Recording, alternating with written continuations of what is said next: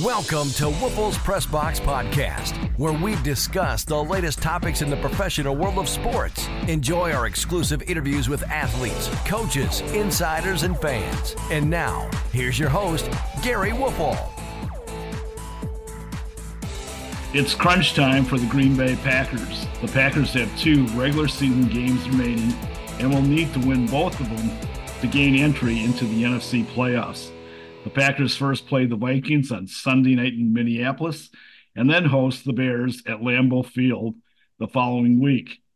Greetings, I'm Jaire Woelfel, and I'm joined today and each and every week by Rob Reischel of Forbes.com. Season greetings, my friend.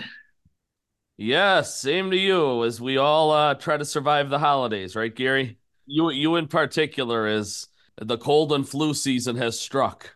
Oh, it was unbelievable. Last week, I went into prompt care.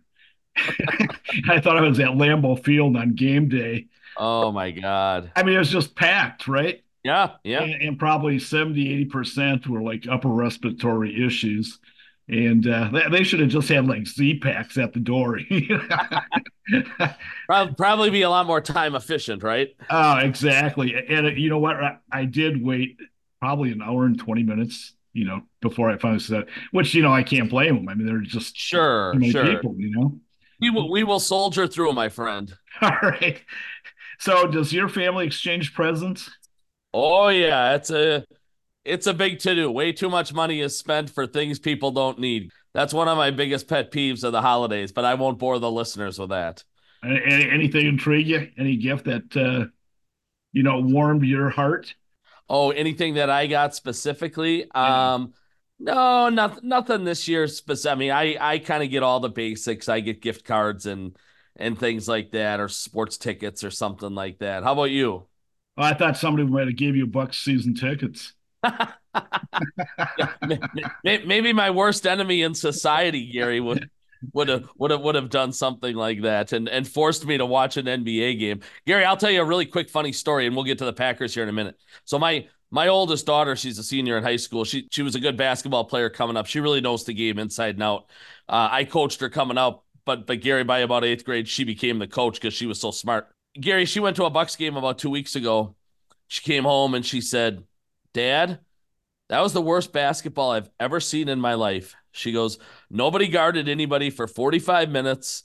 They had to play the stupid music to get anybody involved or paying attention to the game.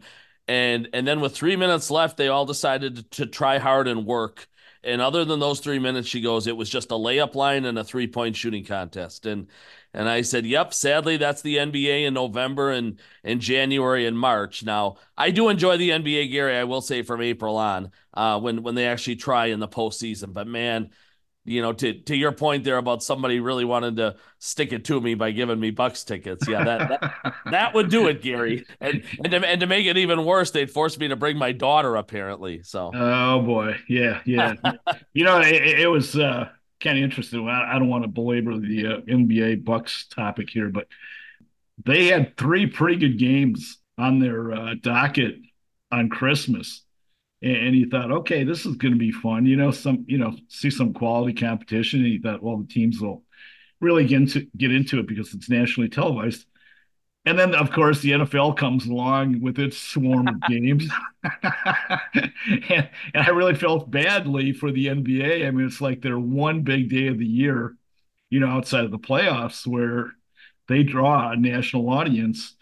And I'm very curious to see what the ratings are going to be. But Gery, I don't know if you saw late last night, Steve Kerr, after that Nuggets game, blasted the league and said the product has gotten way worse.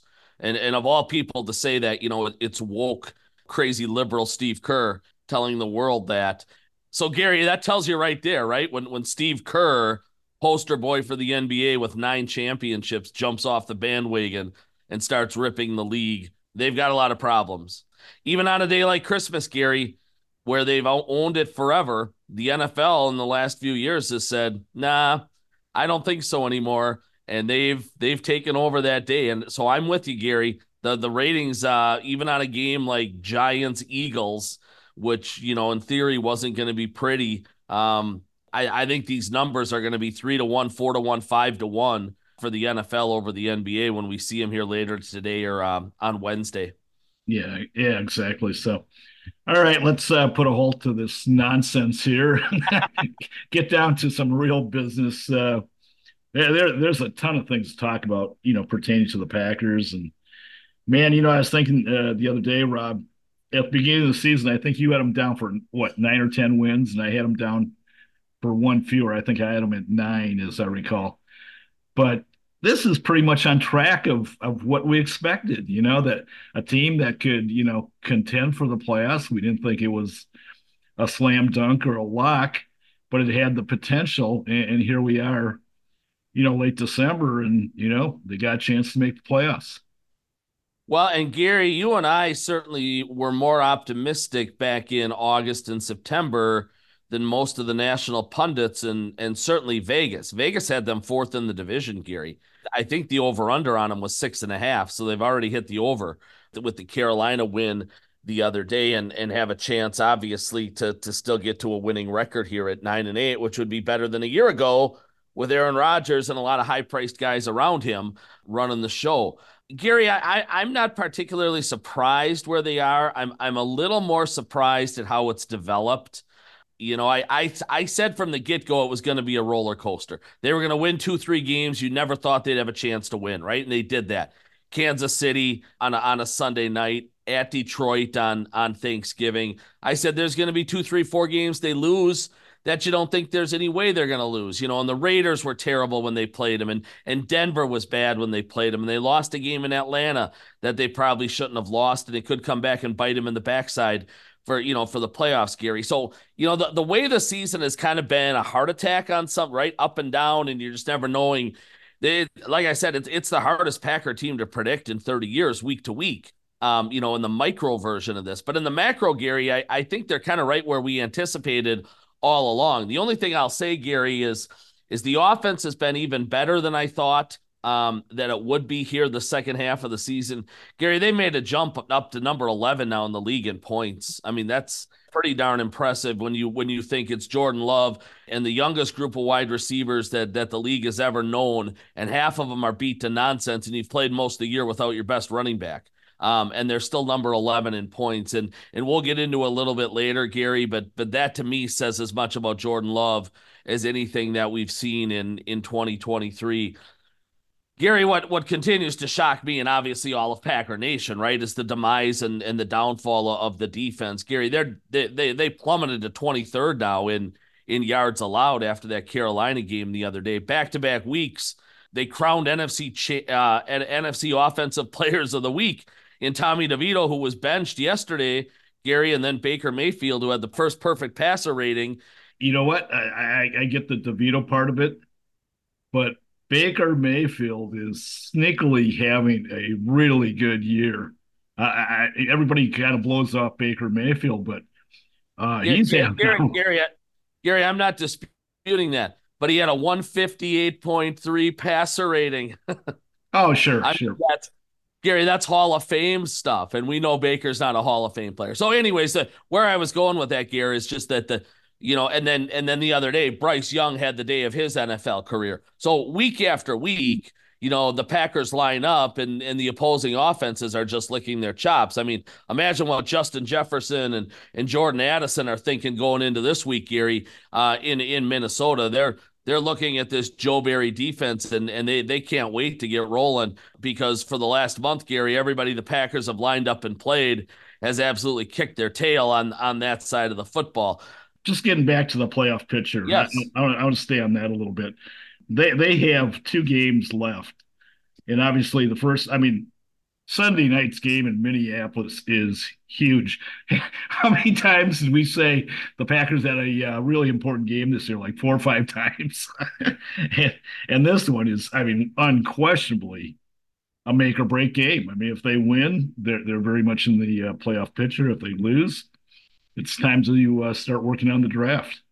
Oh, undoubtedly. Gery, it's a playoff game, right? Yeah. There's no doubt. It's a playoff game 2 weeks early. There are 4 teams right now, Gery, sitting at 7-8, including Green Bay in the 10 hole and Minnesota in the 8 hole. At 9 is Atlanta. which still has 2 road games to play, Gary. So do I think Atlanta can get to 9 wins, Gary? Probably not. They've been so inconsistent. They've got to go win twice on the road. I don't like their odds. New Orleans at 7-8 also, Gary, but Green Bay's ahead of them. Gary, if Green Bay can beat Minnesota, they're going to separate themselves from this other junk at 7-8, and they're going to work their way up past that group. Now what they've got to do is find a way.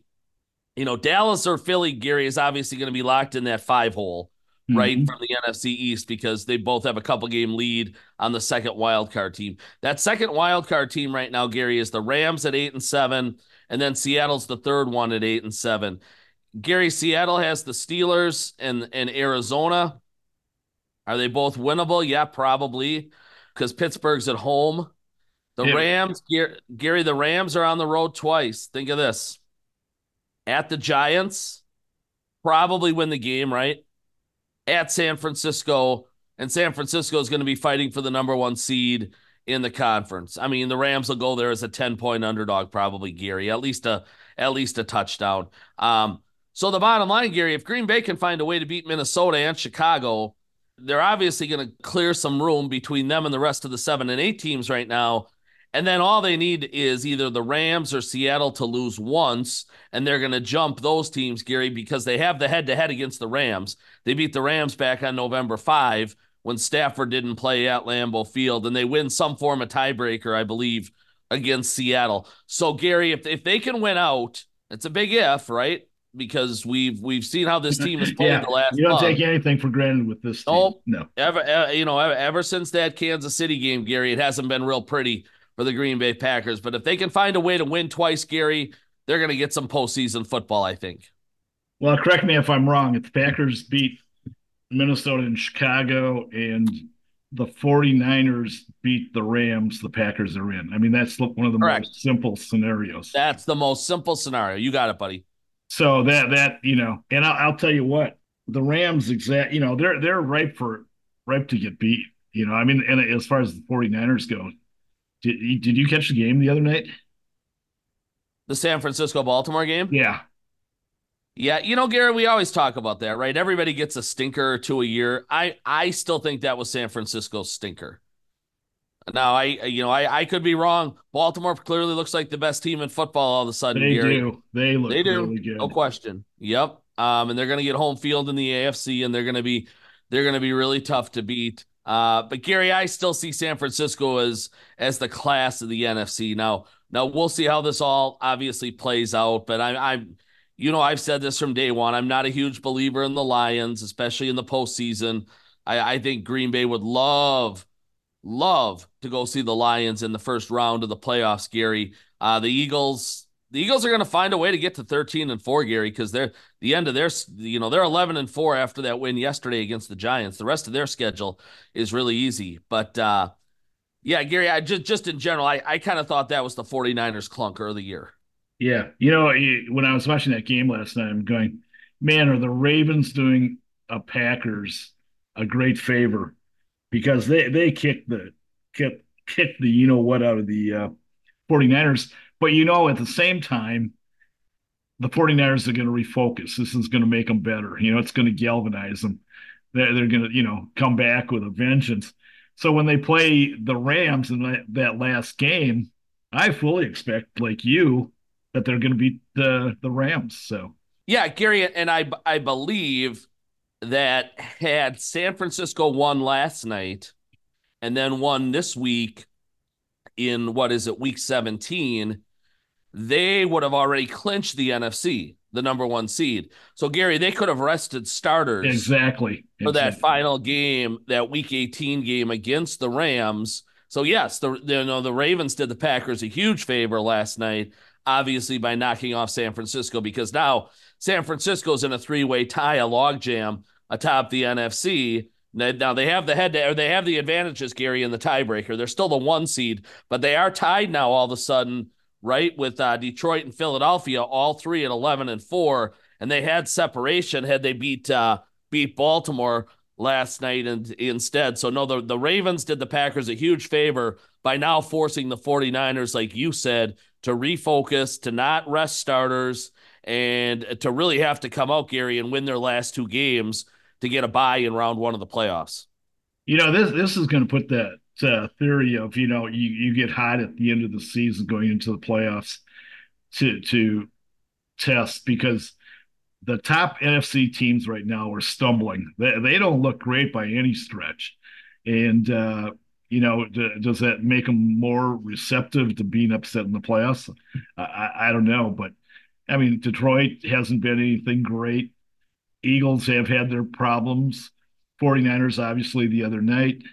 And the Cowboys have been erratic lately, too. So that NFC to me is just like, it wouldn't shock me if some unknown team, lesser known team in the playoffs, in the NFC playoffs, emerges as a champion. I'm with you on the 49ers. From a talent standpoint, I think they're the cream of the crop. But again, it wouldn't surprise me to see anybody win the NFC this year. Gary, you mentioned it earlier. Tampa Bay is sneaky good. Yeah. That division is obviously garbage, and we've beat it up all year, and we've kind of laughed, and we said, right, Saints, Falcons, Panthers, Buccaneers, throw them all in the hat. They all stink, blah, blah, blah, right? Tampa doesn't stink, and everybody in Green Bay saw that a couple weeks ago. I mean, they really don't, Gary. A lot of the players that won a Super Bowl 3 years ago are still there on both sides of the ball. Their defense is good.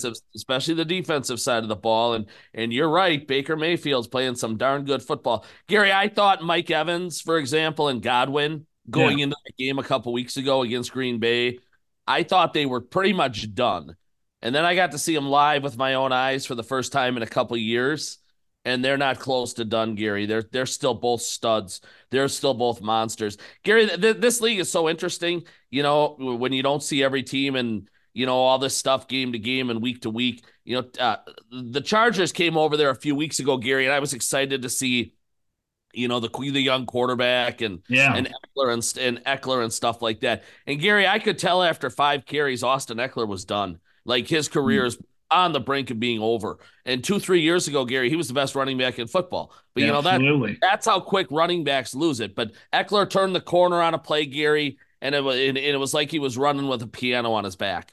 And they ran him down in a second and a half. And you can just tell, and this league is notorious for it. You lose it quickly and you lose it overnight. And my point there was, back to Tampa Bay, I kind of thought Evans and Godwin had lost a lot, and they haven't, Gary, not even close. They have a nice running back there in White. The line is still pretty good, and then on the defensive side of the ball, they're really creative and clever.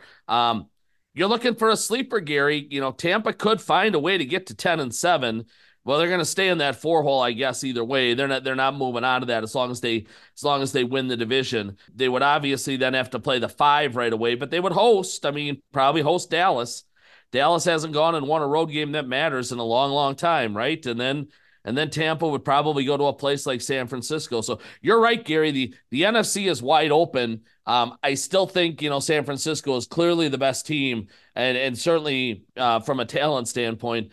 But there might be a wild card team that sneaks in there, a team like even the Rams and causes some trouble, because Gary, the Rams are hot too. The Rams are hot. Tampa Bay is hot. And you're right. Those teams up top are kind of really struggling, down the stretch here of this race. And I mean, Philly snapped a 3-game losing streak yesterday, right? Dallas can't win a road game. San Francisco looked horrendous, right? I've never bought into the Lions until I guess proven otherwise. That conference, Gary, is going to be a blast in the postseason. There's no doubt about it. Yeah, absolutely. Getting back to the Vikings, talk about a team that's in a free fall. I mean, a couple of weeks ago, when Kirk Cousins was still around, 8 weeks ago, you thought, okay, this could be somewhat of a scary team in the playoffs. Not saying that they would go deep into the playoffs, but man, I mean, they're just banged up. They've lost 2 straight. They've lost 4 of their last 6. Their quarterback situation is an absolute mess. They went with Dobbs for a bit. He was an absolute failure. And then they went to Nick Mullins, and Nick Mullins throws 4 interceptions the other day, right? I mean, I'm sorry. If your quarterback is that bad, You're not going to go anywhere. Gery, when you and I are doing this podcast next week, I got $5 that says Nick Mullins is the NFC Player of the Week. You know what? You're on. You're definitely on. But and hey, Gery, give me two guys. I'll take Mullins and I'll take Jefferson. One of the two will be NFC Player of the Week. $5? Yeah, I'll do that. We'll just throw a few Rob, I'll bucks on deduct it. it We'll from throw your a few bill. bucks on it for fun. Because Gery, Green Bay's defense is making every other offense look unbelievable. Now, here's the thing, right? And you're not wrong, Gery. Mullins has been a turnover machine. Now, I think he'll keep the job. He did throw for over 400 yards though against Detroit the other day, Gery. He's got his ultimate highs, but then he's got really bad lows as well and bad decisions along the way. Gery, think of it this way though, right? There's a dozen teams in the league that don't have a quarterback, right? One good quarterback. Minnesota loses their guy, and now they're put into the pressure of, finding a second quarterback that's serviceable to help them try to make the postseason and stuff like that. Gery, it's a pretty good roster. I mean, it really is top to bottom. They've made unbelievable strides on the defensive side of the ball, and I'm sure these will be the kind of things Matt LaFleur is considering when he whacks Joe Barry here in a couple of weeks, Gery. But Minnesota played last year with Ed Donatel as its defensive coordinator, and Gery, I really do like Ed Donatel, and I think he got a bad rap 20 years ago when he was in Green Bay. But a year ago, things did not go well for the Vikings. They were 31st, Gery, in yards. They were 30th in points.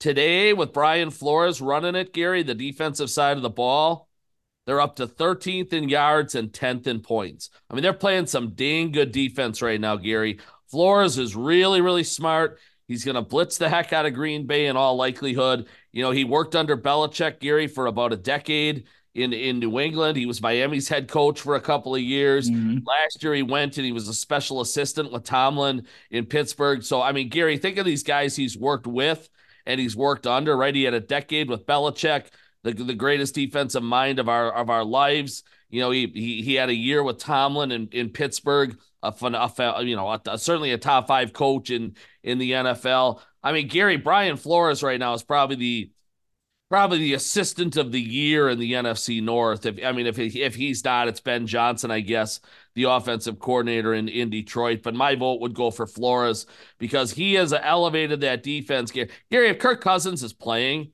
this is probably a 10 or an 11 win football team because the defense has worked its way up to the top 10 in a lot of key stats, Gery. And then you look at him on the other side of the ball, right? With JJ, Justin Jefferson, Addison, the unbelievable rookie. Hawkinson, Gery has 95 catches to tight end. Even KJ Osborne's a really, really good number 3 wide receiver. Are they ever going to win a Super Bowl with a Kirk Cousins level kind of quarterback? Maybe not, Gery. But this was a team that was probably going to go to the postseason and maybe win a playoff game. It was a break for the Packers, Gery. It was a break for the NFC North and probably the NFC. That Cousins went down at midseason. They're trying to regroup. They haven't done it fully yet. But I have a hunch, Gery, come Sunday night, they're going to put up a heck of a lot of points. They may. I mean, nothing would surprise me. But having said that, I think you and I agree that the Vikings quarterback situation is a mess. I mean, yeah, he could get hot and have a great game, but if he plays like the average quarterback at best that he is, you take that into account. And then they used to have Delvin Cook, who I thought was always dangerous, no matter if whatever they did with him, threw the ball, ran the ball. They decided to roll the dice, let him go. They went with who was the backup? His name escapes me. Yeah, it's Madison. Madison, yeah, and Madison hasn't Madison. panned out. And now they're bringing in Ty Chandler, who's nothing more than a guy, as they say in NFL lingo. So you got a quarterback that's below average. You got a running back that's below average. Hawkinson is going for an MRI, I believe, today as we do this podcast. If he's out, and there's some people that believe he's going to be out, I'm sorry. That offense, there'll be no excuses at all for the Packers if that's the case. If they don't have Hawkinson, they have these running backs and quarterback. I think they are just a very, very average at best team. Okay, so what does that mean though, Gary? They're still going against a bottom five defense. They're Sure, gonna but they're gonna yeah, score I points. don't want to go there. We've talked about that ad nauseum, but Well, I mean, as we try to break down the game, though, I mean, it does make sense, right? Look at last week, Gary.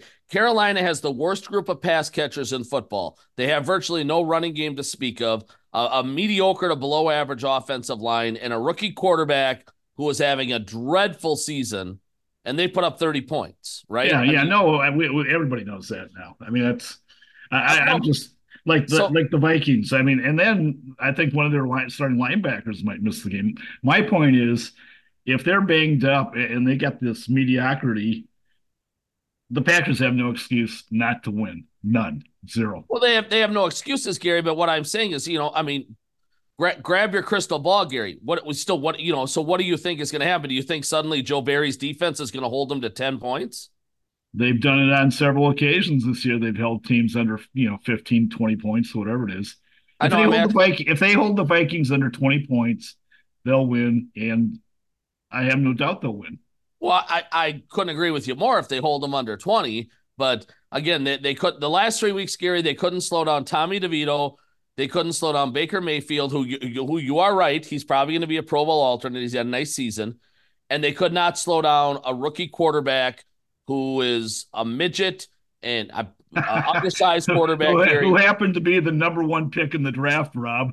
I understand that, and he's had a horrendous rookie season. He has, you know what? But those guys, every once in a while, they're going to have great. I mean, you go back to Aikman and Bradshaw, all those guys. They had, just incredibly zany up and down. So, And my point, Gary, is everyone's having these great games against Green Bay's defense right now. Gary, Green Bay's got to find a way, and that's the whole story here, right? Green Bay has got to find a way. Gary, they had 9 preferred starters on the field the other day. The only 2 they were missing were Devondre Campbell and Savage at safety.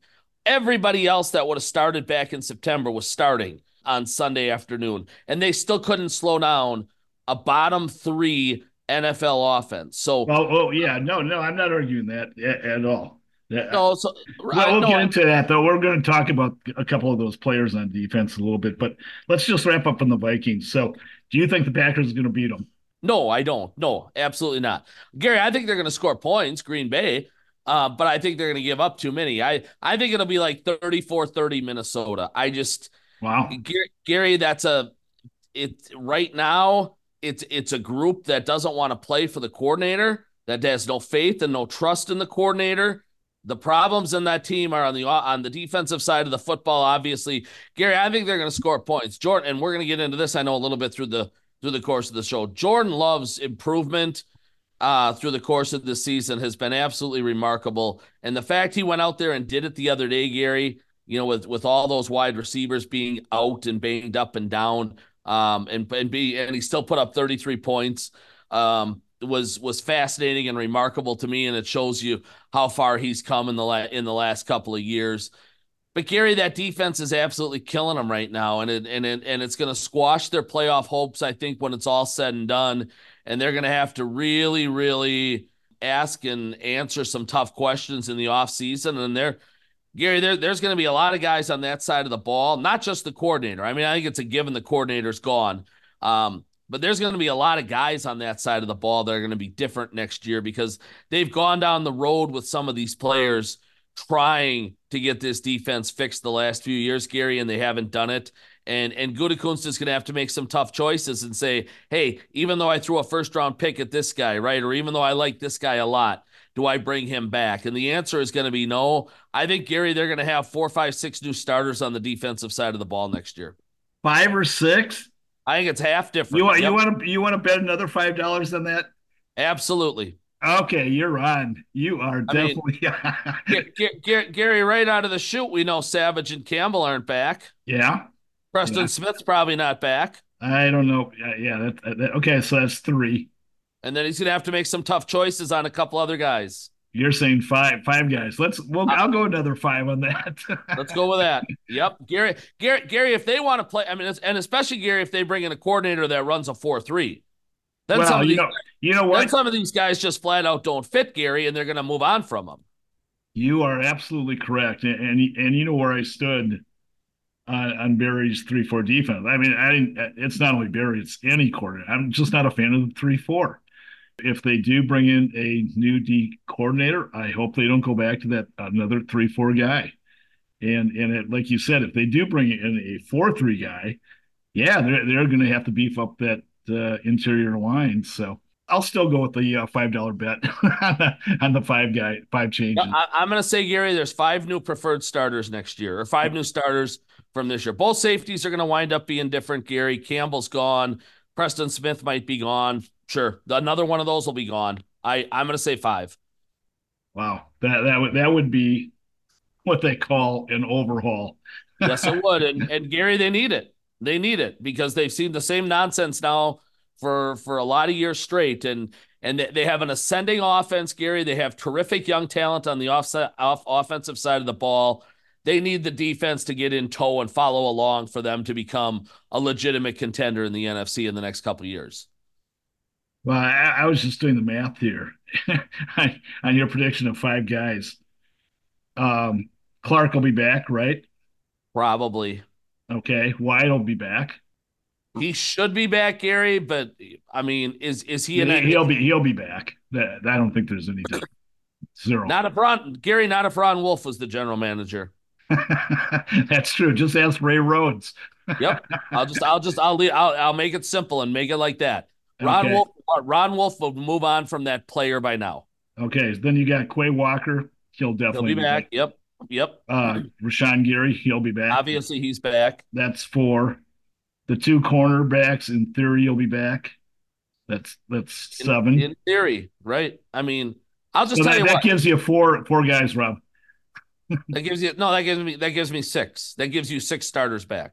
6. So okay, we'll see. That you know what? That's an interesting. Gary, the one you didn't address was T.J. Slayton, who I actually think definitely will be back. Yeah, Gary, there's going to be a surprise in there. Does that mean they traded Jaire Alexander? Does it mean they move on from Eric Stokes and say he can't play anymore after all these devastating injuries? Maybe, right? I mean, maybe. Yeah. Gary, Jaire Alexander's a problem, and I know we're going to get into this, but he's a problem, and they're going to have to make a tough choice. Now, financially, it doesn't do them any good to trade or to cut him. They need to get him in line and playing the way he did. But the nonsense he pulled Gary last week going out for the coin toss is almost unheard of. Well, we're getting into it right now.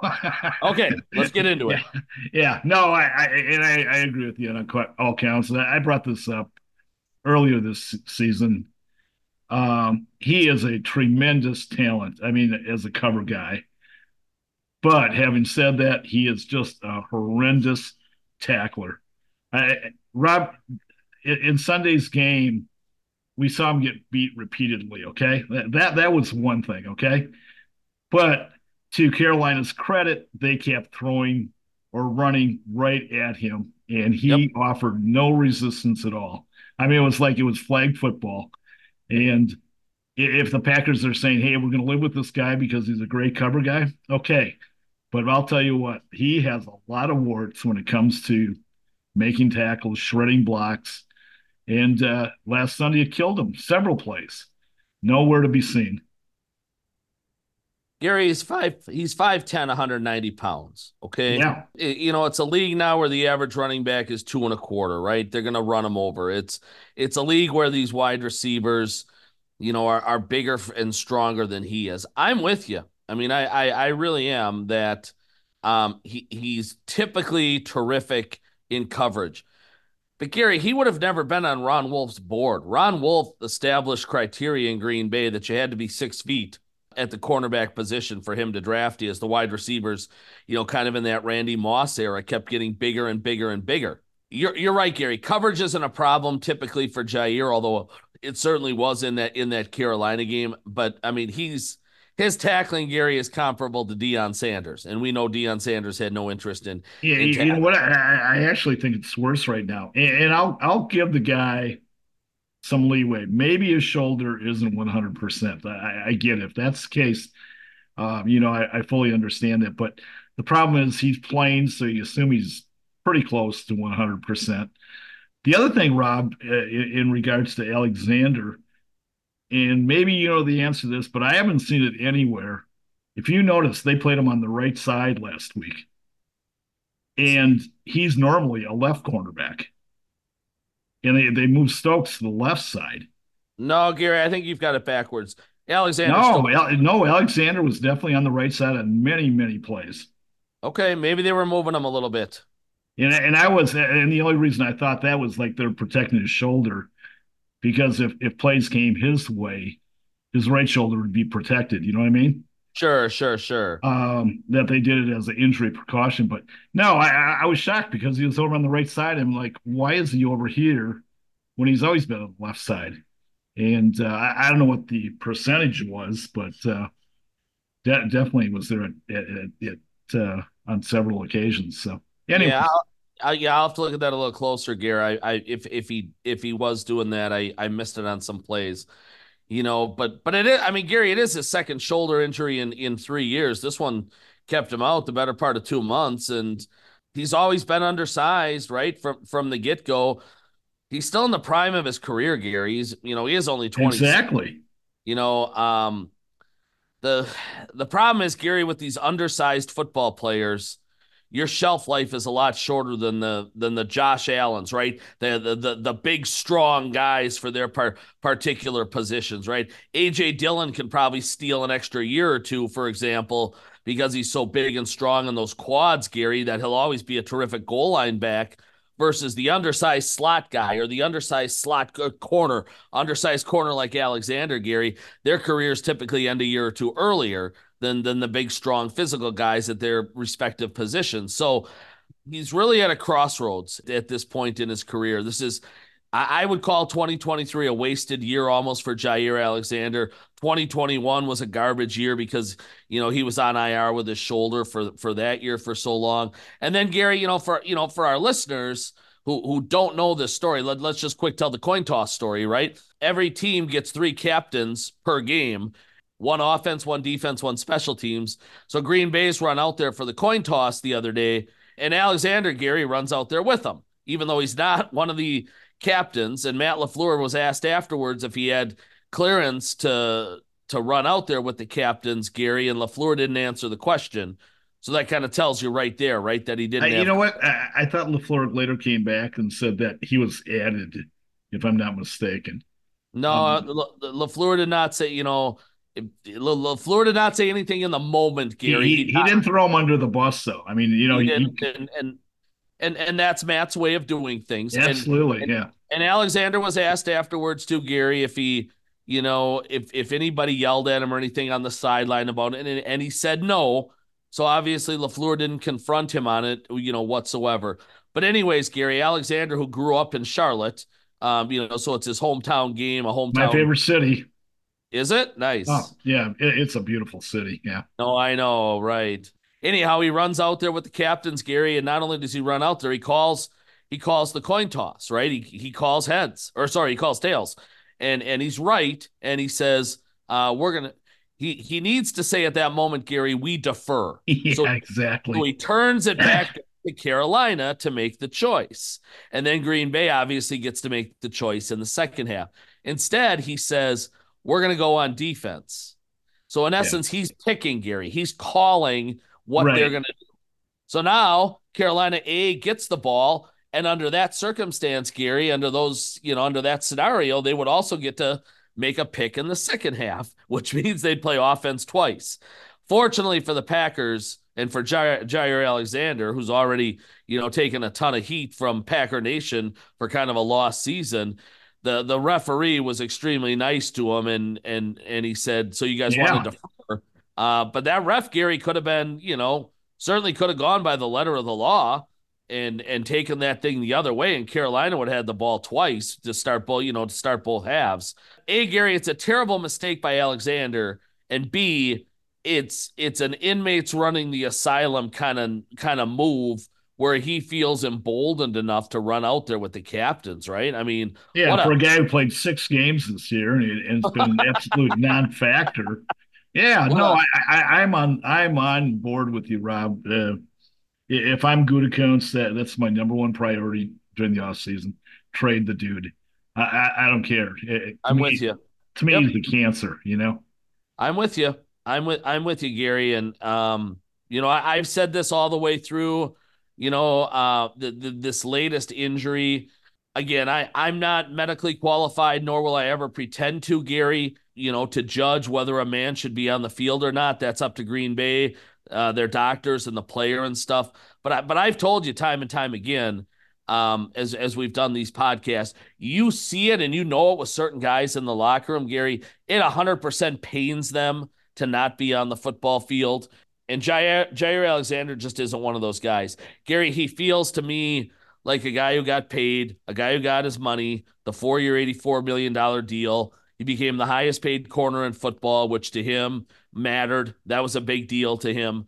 More so, I think, than wins and losses and Super Bowls. Gary, he got his money, and I don't want to say he's content, but he's not in any hurry to get back and play football and certainly play at the level he was. And Gary, he's been asked a couple of times this year, like, for example, after the Rasul Douglas trade, right? And say what you will about Rasul Douglas, the guy was a really good leader, and he's tearing it up right now for Buffalo. That looks like a really good pick for our trade for the Bills. Jaire, after that, for example, Gary was asked, well, now, with Jaire gone, with Stokes down, blah, blah, blah, all these young guys in the room, do you need to become a leader? And he just said, no, that's not really who I am. I don't really want to be a leader. Well, Gary, I'm sorry. When you're around an organization like that for, this is year 6 for Alexander. If he plays out that contract, it'll be 9 years. Gary, you need those guys in a league where you turn over a quarter of your roster, a third of your roster every year. You need those veterans that are along for 2 or 3 contracts to become leaders. And I get it. It's not who he wants to be. Maybe it's not where he's most comfortable, but it's part of the job.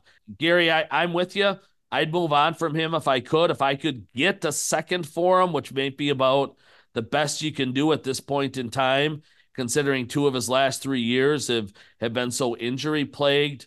And he's got a high salary. And he's got a crazy high salary, right? Green Bay, Gary, already has 5 of probably what's going to be about 5 of the first 90 picks. You throw another one in there for Alexander, you can totally rebuild that cornerback position in one draft. And by 2025, Gary, you should have that position absolutely solidified after those guys get a year under their belt. Yeah, Alexander and Rodgers aren't good buddies, are they? They're not. No. Maybe A-Rod could lobby for the Jets. And you know what? if to be honest with you, if I was the Jets, I might roll the dice on that dude. I mean, maybe he needs to change the scenery. I mean, nobody disputes his talent. He's got quickness, speed, he's got instincts, but man, he's just not showing up for whatever reason. And you add that to the Jets defense, and you have basically, 2 really good cornerbacks. My goodness, Gary. By the time the Jets get done adding Bakhtiari and Devontae Adams, I'm not sure what they're going to have left for money. So we'll see. Yeah, exactly. They still have a few. They still have a few more Aaron's buddies to bring over there. Yeah, I mean, he's only 26 years old, and the thing that just baffles me though is he doesn't have a pick this season. It's somewhere along the line he would have had a pick, but he doesn't even have that. And if he can't tackle, I mean, what is he, Well, and like you mentioned, Carolina was picking on him through the course of that game. Absolutely. They really were running quick slants, inside hitters, running the ball in his direction. No, absolutely. And offenses will do that, Gary, down the road too, until proven different. Now, Green Bay clearly felt he's their best option, and I get it. He is. I mean, Carrington Valentine only played three snaps in that game, I think, Gary, and Corey Ballantyne didn't play at all. So the guys that were kind of holding that thing together the last few weeks barely got onto the football field. The Packers have made the decision to go, obviously, with Jaire and with Stokes here down the stretch. And Gary, both of those guys played pretty bad the other day. Stokes was bad 2 weeks ago, when he first came back against Tampa Bay, and he was bad again the other day against Carolina. So I get it. Both those guys are coming off, substantial injuries, Gary. Although I hesitate to call Alexander substantial just because it's such a mysterious injury, and they've been so unclear about, where that thing sits. But Green Bay's trying to get by, Gary, with a couple of beat up cornerbacks, and that's why I just think, when they go up to Minnesota on Sunday night, Gary. Nick Mullins or not, with Jefferson, with Addison, with Osborne. I mean, Minnesota's got pass catchers all over the field, Gary. So, Gary, let's look at Justin Jefferson last year, right, in that game at Minnesota. 9 catches, 184, and 2 touchdowns, right? Mm-hmm. They come back to Lambeau Field. Jaire's in his prime. Jaire's playing terrific, holds him to 1 catch for 15 yards. Which Jaire Alexander Yeah. against Justin Jefferson this year would you expect, Gary? I'd expect it to be closer to that 984 and 2 touchdown game, wouldn't you? Yeah, based on what we've seen, there's no other reason to believe otherwise. But you know what? And again, I'm the one who's downplaying this Barry stuff. But how do you like to be Joe Barry and deal with a bozo like that guy? Yeah, I mean, you think like he's going to be your best player in the secondary, and all of a sudden you got to compensate for him. My God, I don't care who the defense coordinator is. I mean, he's an issue, no question about it. He is an issue, Gary, and I'm with you, and that's one of the reasons I say that defense will look so dramatically different. I think Brian Gutekunst is going to have a surprise or two up his sleeve this offseason, Gary. And if I had to predict, the number one that will kind of catch people off guard because he is locked into a long-term deal might be something like trading in Jaire Alexander. Yeah. Absolutely. No, if they can find a partner, that wouldn't shock me one bit. In light of his horrendous play this year, when he did play, as we said, 6 games, the biggest disappointment for me, maybe on the entire team, is Rashan Gary. I thought he was going to take that next step and be maybe a top 6 pass rusher. He has just been a monumental failure in my mind. Wow. Yeah, absolutely. He's got 9 sacks, and they are the most deceiving 9 sacks. It was based over 2 or 3 games out of. Yeah, you are right. 3 against the Saints early, 3 against the Lions on Thanksgiving. Rob, he's had 0 sacks, I think, in the last 4 games now. No, last 3 games, 0 sacks, last 3 games. Okay. I was gonna say I thought he had one maybe against the Chiefs. He had a half a sack in that 4th game, okay. Correct. So You're talking 4 games, a half a sack. He ranks 11th in tackles. And did you see that touchdown run Sunday? Yep. I thought I was watching the Pro Bowl game. It was like he looked and watched the guy run right by him. And it's like, what is going on with this dude, I don't have any good answers for you on that, Gary. I mean, I will say this. He's still their most consistent guy in terms of pressures. I agree. His pressure percentage is the highest on the team. This has been the story of Rashan Gary, though, dating back to Michigan, Gary. And I remember I talked to a dozen guys about him after he was drafted, and they all said the same thing. You've never seen a guy get to the quarterback so many times and not finish. Yeah, I remember you saying that. Yep. And that was always the book on him, close but no cigar kind of thing. The bridesmaid, not the bride. It's gotten better, I would say, Gary, because, he's had double-digit years of sacks, I think, in Green Bay. I think, didn't he have a double-digit year 2 years ago before he – Yeah. And then last year he tore the knee at about 8.5. Gary, we all know this, right? That first year back from an ACL is tricky. The player is not 100%, probably 80%. That second year, he's 100%. Gary, if you and I are having this conversation on, Christmas of 2024, then I think we can absolutely say that 4-year, $107 million deal they gave Rashan Gary was garbage. That was money poorly spent. They overpaid, for the player. Because you are right. He's got, what would that make it? What would they played? 13 games, Gary, with a sack or less, and probably, I'm going to guess, 10 or 11 games with no sacks then, right? Because 6 of them came in something 2 like games. that. Yeah. Right. So, Gary, if this is a continuing pattern a year from now that we say, boy, look, Rashan's got 9 of his 12 sacks in 3 games, and he's only got 3 in the other 14, then yeah, that's clearly a problem, Gary. They need more consistency from him there.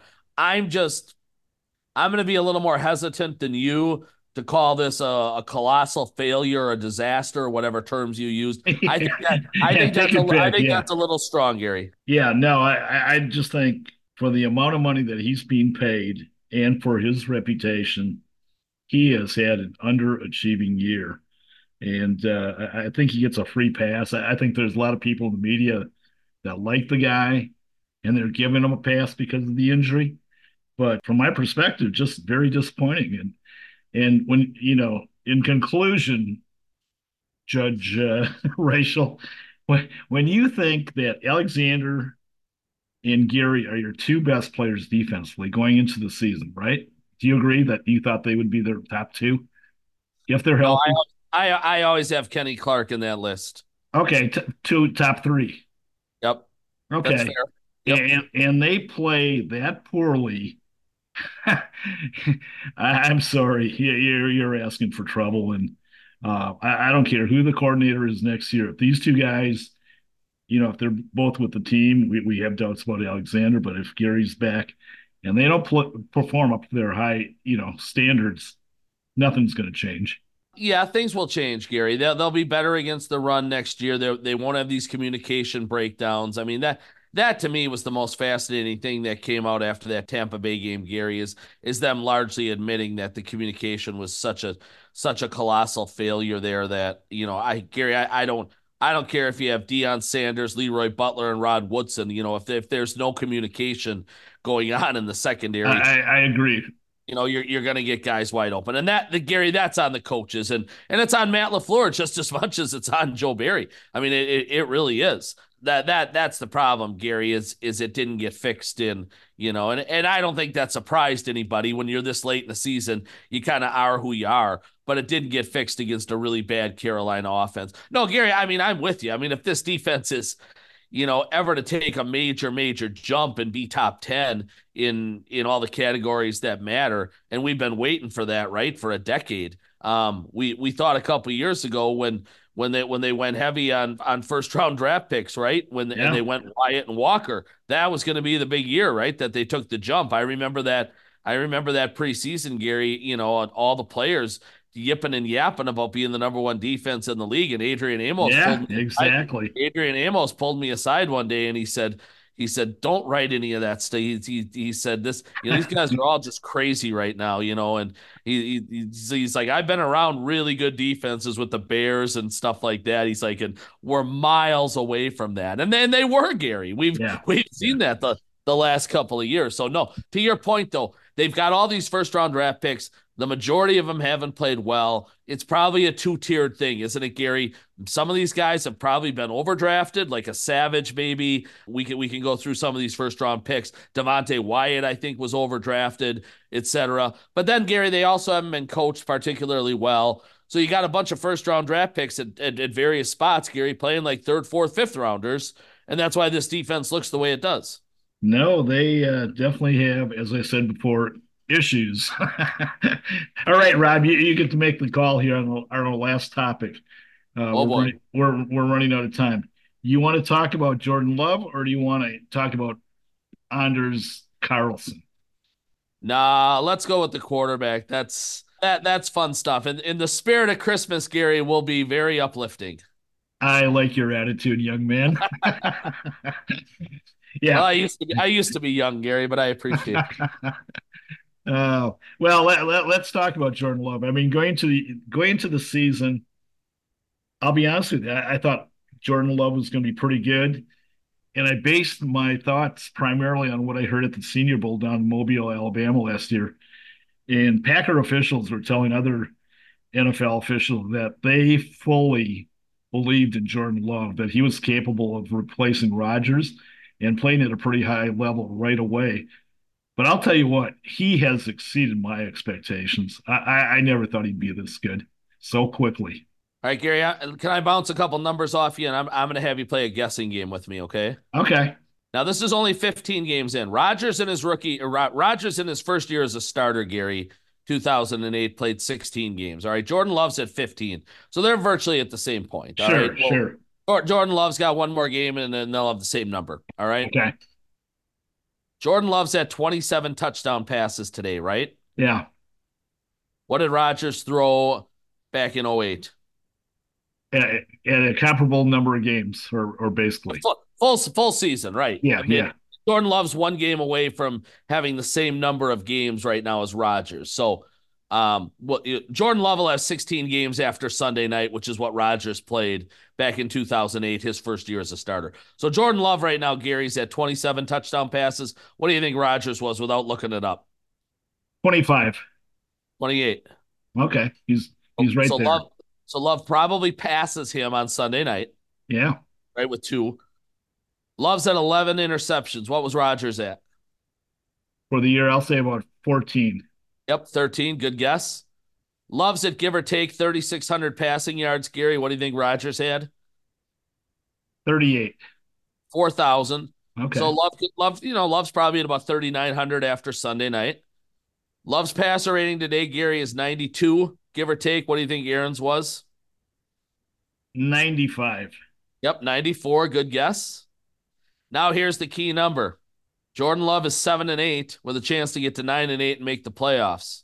What was Aaron Rodgers? After 15 games or for the year? No. In the 2008 season total. You remember it. Yeah, I do. I'm trying to remember what the hell it was. Was it 6 and 10? 6 and 10. Yeah. Okay. But Gary, his numbers, where I'm going with that, and I'm going to write this later in the week, his numbers are almost identical to Rodgers, and he's going to win more games, Gary, and he's doing it with the youngest group of pass catchers we have ever seen in this league, and a bunch of them are hurt. Watson's had a nonsense year. Absolutely, Rob. I couldn't agree with your assessment more.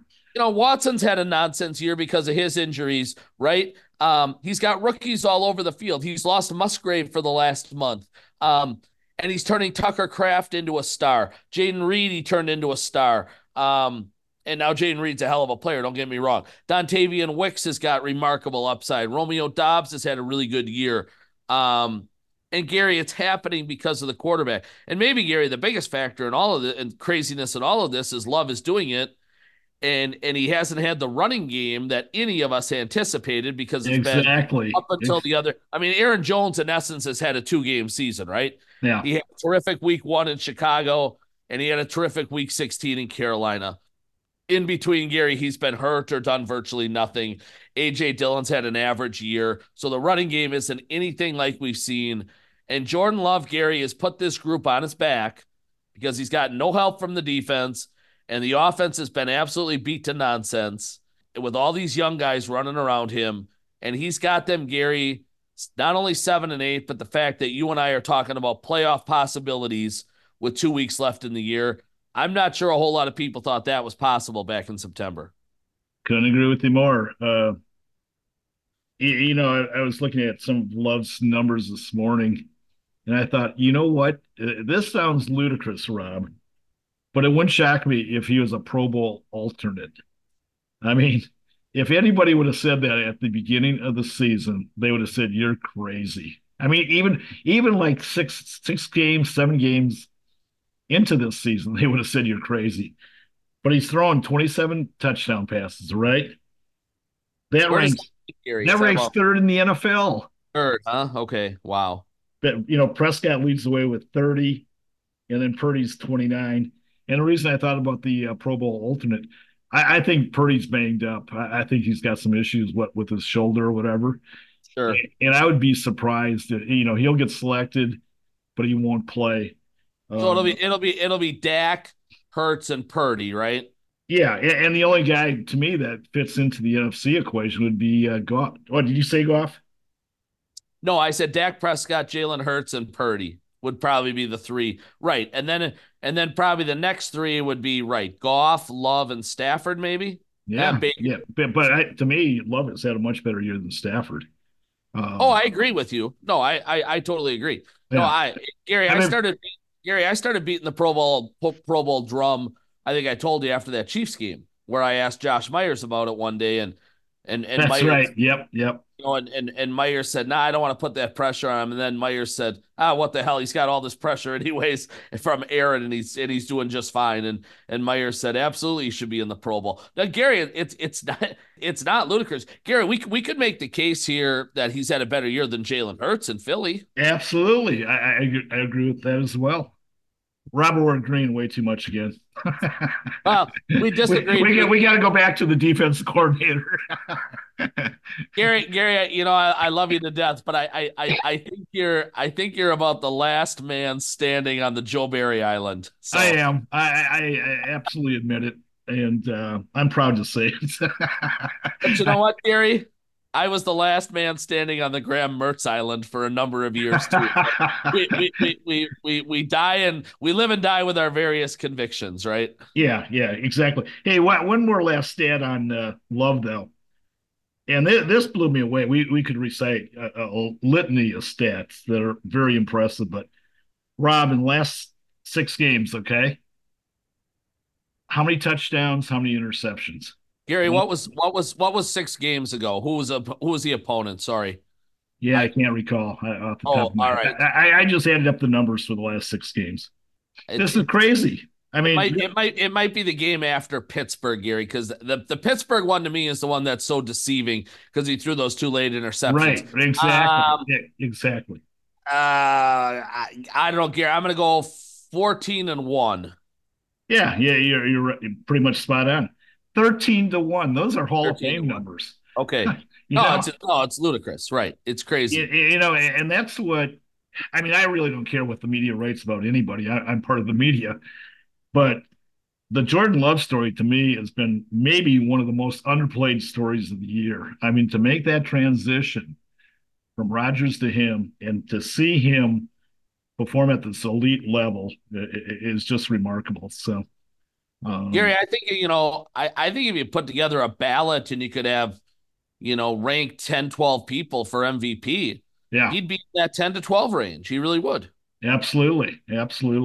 And Gary, when I threw all those Rodgers numbers at you at the start, and the fascinating point, and it's been beat to death, and we've all talked about it, but it's really fun, is they both sat 3 years. Their numbers were almost identical as a backup. Aaron to Brett, Jordan to Aaron. They had almost the same amount of snaps. They came in at virtually the same age. But Gary, here was the biggest difference in what each of those guys was walking into, right? Aaron Rodgers walked into Greg Jennings, Donald Driver, Jordy Nelson, James Jones, and Jermichael Finley. And this guy walked in, Jordan Love, to a bunch of rookies and second-year guys, and he's had this kind of season. I mean, Gary, as these young wide receivers around him grow up, Watson and Reed and Wicks and Romeo, and heck, they might use another high pick on a wideout this year. They're certainly going to retool that running back group and beef up the offensive line, where next year he's got a legitimate left tackle playing for him. Boy, Gary, this, if Jordan Love continues to ascend at the level we're talking about, Yeah. I mean, Gary, he's going to be in that MVP discussion in a year or two because he's going to throw 35 or 40 touchdowns, and these guys are going to score 30 points a game. No, I can't say enough good things about that guy. And I was also thinking, Rob, the other day, in all sports, he may have had more pressure on him than any athlete I could think of coming into a season. I mean, can you think of anybody else? NBA? Well, I mean, are you talking just this in 2023? Yeah, this past year. Uh-huh. Yeah. No, Just the pressure that was put on sure. him to be good, not great, but good. Right. Oh, without question.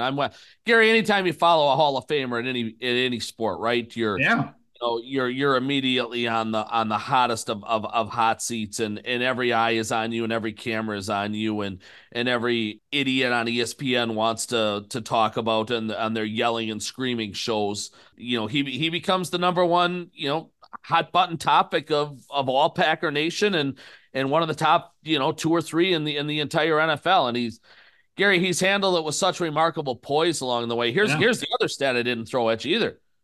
He's got 3 game-winning drives in the fourth quarter this year. Now that's the sign of poise, right? I mean, absolutely. He had another one the other day against Carolina where he had to go and bail the defense out, and that was something, Gary. That was something where Rodgers struggled his entire career. Rodgers was not good in the fourth quarter. Rodgers was not good when it came to game-winning drives at the end of games. We've already seen here in a short window, Gary, that this is something Jordan Love is going to be just fine at. And Gary, the NFL, half of these games come down to the final 2 minutes. And if your quarterback isn't equipped to shine in those moments, you don't have a chance to do big things in this league. It's clear already that Jordan Love absolutely has the ability to shine in those moments, Gary. No question about it. Rob, we have had many, many good shows, but I think this was one of our best to be unbiased, of course. But no, we better put this to another judge, Gary. You might have hit the eggnog too early today. I mean, yeah, overall, it was a fun podcast. We covered a lot of good topics, and thanks as usual for your insights, and we shall be in touch. We'll be meeting again next week, but in the meantime, take care and all the best. For more sports news, check back every Tuesday for our latest show. You can also follow Gary on Twitter at Gery Woelfel and WoelfelsPressBox.com.